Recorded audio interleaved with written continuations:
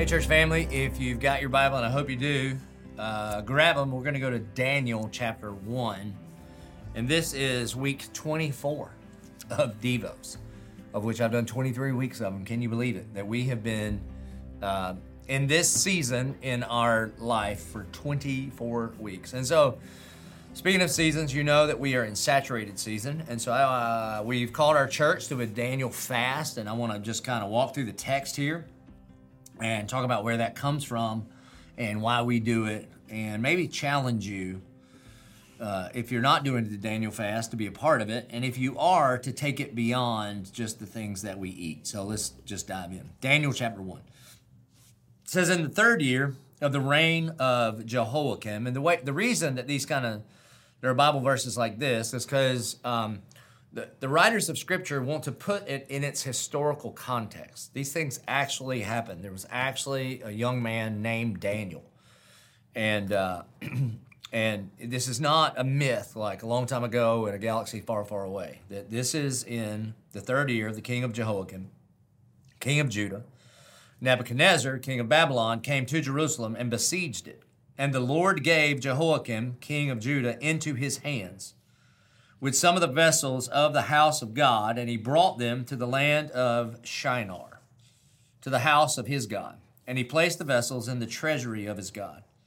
And then the king commanded Ashpenaz, the chief eunuch, to bring some of the people of Israel, both of the royal family and of the nobility, youths without blemish, of good appearance, and skillful in all wisdom, endowed with knowledge, understanding, learning, and competent to stand in the king's palace, and to teach them the literature and language of the Chaldeans. And the king assigned them a daily portion of the food that the king ate. That part matters. And of the wine that he drank. Matters too. They were to be educated for 3 years, and at the end of that time, they were to stand before the king. And among those were Daniel, Hananiah, Mishael, and Azariah of the tribe of Judah. And the chief of the eunuchs gave them names. They changed their name. Daniel, he called Belshazzar. Hananiah, he called Shadrach. Mishael, he called Meshach. And Azariah, he called Abednego. So basically what would happen is, this happened all the time. So King Nebuchadnezzar, when he takes over the nation of Israel, they would kill a bunch of people, and then they would also enslave a bunch of folks. But the best of the best of the best, the brightest of the bright, the smartest, the most skilled in literature and in language, they thought, what a waste to take the nobility and the royal blood and just put them to work like in the fields. What we should do is we should indoctrinate them into our own culture, and they may be an asset to us in Babylon. And so the best of the best, the Ivy League, the 5-star athletes that we're going to look at are Daniel and, as we know by their Babylonian names, Shadrach, Meshach, and Abednego. Now, one of the things that I want you to notice here is sometimes when you hear Daniel and Shadrach, Meshach, and Abednego, if you grew up in church, our minds go to like VeggieTales and flannel graph and that kind of stuff. I need you to use your Holy Spirit imagination for a second and imagine the terror that it would be to be these guys. That their country lost a war, they were plucked out of their homes, where they grew up, where they live, and they are brought into this brainwashing place, this indoctrination, enculturation of what it means to be Babylonian. They shaved their heads, they gave them different clothes, and they are going to train up these boys to be under King Nebuchadnezzar. Verse 8. But Daniel resolved. You see, one thing that is true about this culture of Babylon, and is also true about our own culture, is that this culture tries to tell you who you are. And so what we see in Daniel chapter 1 is that the Hebrews said, your name is Daniel. But Babylon says, no, your name is Belteshazzar. Daniel means worshiper of God. Belteshazzar is a worshiper of a false god. We live in a world that tries to label you. Our world wants to label you as oppressed and oppressor. Our world wants to label you by your ethnicity, by your race, by your socioeconomic status. Our world wants to label you right now. Are you red or are you blue? Our world wants to label you by your orientation, by what level you graduated from, your academic status. Our world wants to label you by your marital status. And even worse, oftentimes our world wants to label you by something that you have done. That you are an adulterer, a liar, that you are fill in the blank. But the good news of the gospel is only Jesus gets to tell you who you are. That you are not your past, you're not the things you've done, you're not even primarily one of those categories that this world puts you into. You are primarily who Jesus says you are. And Jesus says that you are more than a conqueror. Jesus says that you are my brother in whom I am not ashamed. This is, you see, Daniel, he knows, first and foremost, he knows who he is. And that begins to drive what he does. It says, but Daniel resolved that he would not defile himself with the king's food or with the wine that he drank. Here's what it means to resolve. To be resolved means I am going to pre-decide. I am going to make a decision that makes all the other decisions. Now, what's wrong with the king's food and the king's wine? Well, there's nothing in and of itself wrong with basically any kind of food or drink. But what would happen here is the king, Nebuchadnezzar, it was almost like a ripoff of the Passover meal to the false god named Marduk. And they would prepare meat and wine, and they would offer it to this false god named Marduk. And basically, it was saying that my allegiance is to this false god. And then whatever the food that the false god did not eat would then be dedicated to the king and his people. The idea being is that as that food nourished you and as that food strengthened you, and then you went out and did anything successful, then the one that you would give credit to would be the false god. And so Daniel says, no, there's only one true God. And I am resolving to not eat that food that has been sacrificed to an idol. And so he says he's not going to eat the king's food and he's not going to drink the king's wine. Therefore, he asked the chief of the eunuchs to allow him not to defile himself. And God gave Daniel favor and compassion in the sight of the chief of the eunuchs.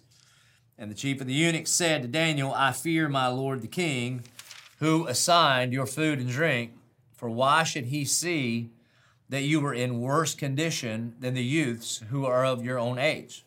So you would endanger my head with the king. So Daniel says, how about this?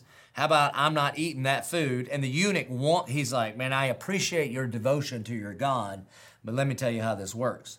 I'm in charge of your welfare. So if you don't eat this fine food and I give you not good food, then I'm the one that's going to get in trouble after a while when you look all weak and pitiful and everybody else is strong, because we've invested a lot of money in you to be who we want you to be. Verse 11, and Daniel said to the steward, whom the chief of the eunuchs had assigned over Daniel, Hananiah, Mishael, and Azariah, test your servants for 10 days. Let us be given vegetables to eat and water to drink. And then let our appearance and the appearance of the youths who eat the king's food be observed by you, and deal with your servants according to what you see. All right, so this is where the Daniel fast comes from. Technically speaking, it's not a fast, because fast is to not eat. I guess you're fasting from all drinks but water, and you're fasting from meat. But it's really more of a diet. But I want you to see here, and if you're not on the Daniel fast with us, I would love for you to jump on. So the reason that we fast is just to tell our flesh, no, you are not the boss of me. And also fasting produces some level of suffering. It's not as to be compared with like the suffering of Jesus, but it is supposed to remind us that Jesus suffered in his body for us. And we're supposed to take away some things in our life so that we would have room to add some Jesus stuff in our life. And so again, the Daniel fast for us, you just eat vegetables and drink water. Now, here's the thing. I do think we should fast. Jesus talks about fasting. I think we should fast. It is a good spiritual discipline. But there's nothing magically spiritual about eating vegetables and drinking water. What Daniel was doing here, he was saying no to something specific in that culture that everybody else had just bought into. And he's like, I'm not doing that. Because in doing that, I would just go with the flow, and I would defile myself in view of the Lord. So what I want you to think about is this. What are some areas in your life, not talking about vegetables and meat and what you drink, and maybe what you drink, but what are some areas in your life where you are just going with the current culture? What are some areas in our life where everybody does it? And instead of doing what God has commanded us to do, we're just doing what everybody else does. Let me give you some examples that maybe you're not thinking of. I'm not talking about like hardcore drugs and stuff. You shouldn't do that no matter what. But maybe in the area of time, like the amount of effort and energy and hours you put in at work at the expense of your family. You see, in your mind, you're thinking, well, if I want to get ahead, then I need to do my best so that I can be promoted and my family is going to get the leftovers. What if during this season of fasting, what if you fasted from some of your work? Now, I'm not saying be lazy whatsoever. I work a bunch of hours, but what if you, like Daniel said to your boss, I want you to test me on this. He did it for 10 days. Maybe you could pick between now and saturated, and you could say, all right, I want to be able to tuck my babies in. I want to be able to pick up my kids from school. I want to be able to not be out every night of the week. And I know what some of you are saying. You're like, if I do that, then I'll lose my job. Daniel said, if I do this, he might lose his head. Okay, there's one. What if it was in the things that you choose to entertain yourself with? Look, I'm not trying to be a Pharisee here and say you can't watch rated R movies. That's not what I mean. This is between you and the Lord. But what if there is a bunch of stuff that you are putting in your eyes and putting in your ears and putting in your mind, which eventually gets to your heart, and they're just not God honoring? And that you would decide for this season, I am going to do without this portion of Netflix entertainment because I don't think it's honoring to God. Or what if it was the way you spent your money?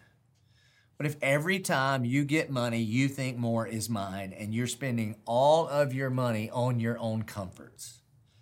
What if you said, well, that's what everybody else in the world does. Everybody at this level of income spends it on this level of house and car, etc. And what if, like Daniel, you were saying, you know what? I'm not going to defile myself with the riches of this world, but I'm going to do things differently. So here's the thing. I could come up with a bunch of different ideas around maybe what that thing is. But would you ask the Spirit of God to reveal to you maybe there's something in your life that is in line with current culture? Again, could be time management, could be like, when's the last time you actually took a Sabbath? You know we're supposed to do that every week. It could be in the way you spend money. It could be in the way you entertain yourself and what you're looking at online, whatever it is. Would you, like Daniel, resolve in your heart that you're going to take some of those things that have crept their way into your life, that can be very defiling things, and then just say, you know what? I'm going to fast from them. I'm not going to do those things. This is what Daniel does. And then he even says this word. He says, test your servants for 10 days. Test yourself. I dare you to test yourself, to say no to these things, not for 10 days. We're going 21 in total, but, until saturated starts. And then see what happens. See if God shows up in your business and that somehow when you honor your family, which, by the way, a lot of people can do your job. You're the only one that can be your kid's dad or your kid's mom.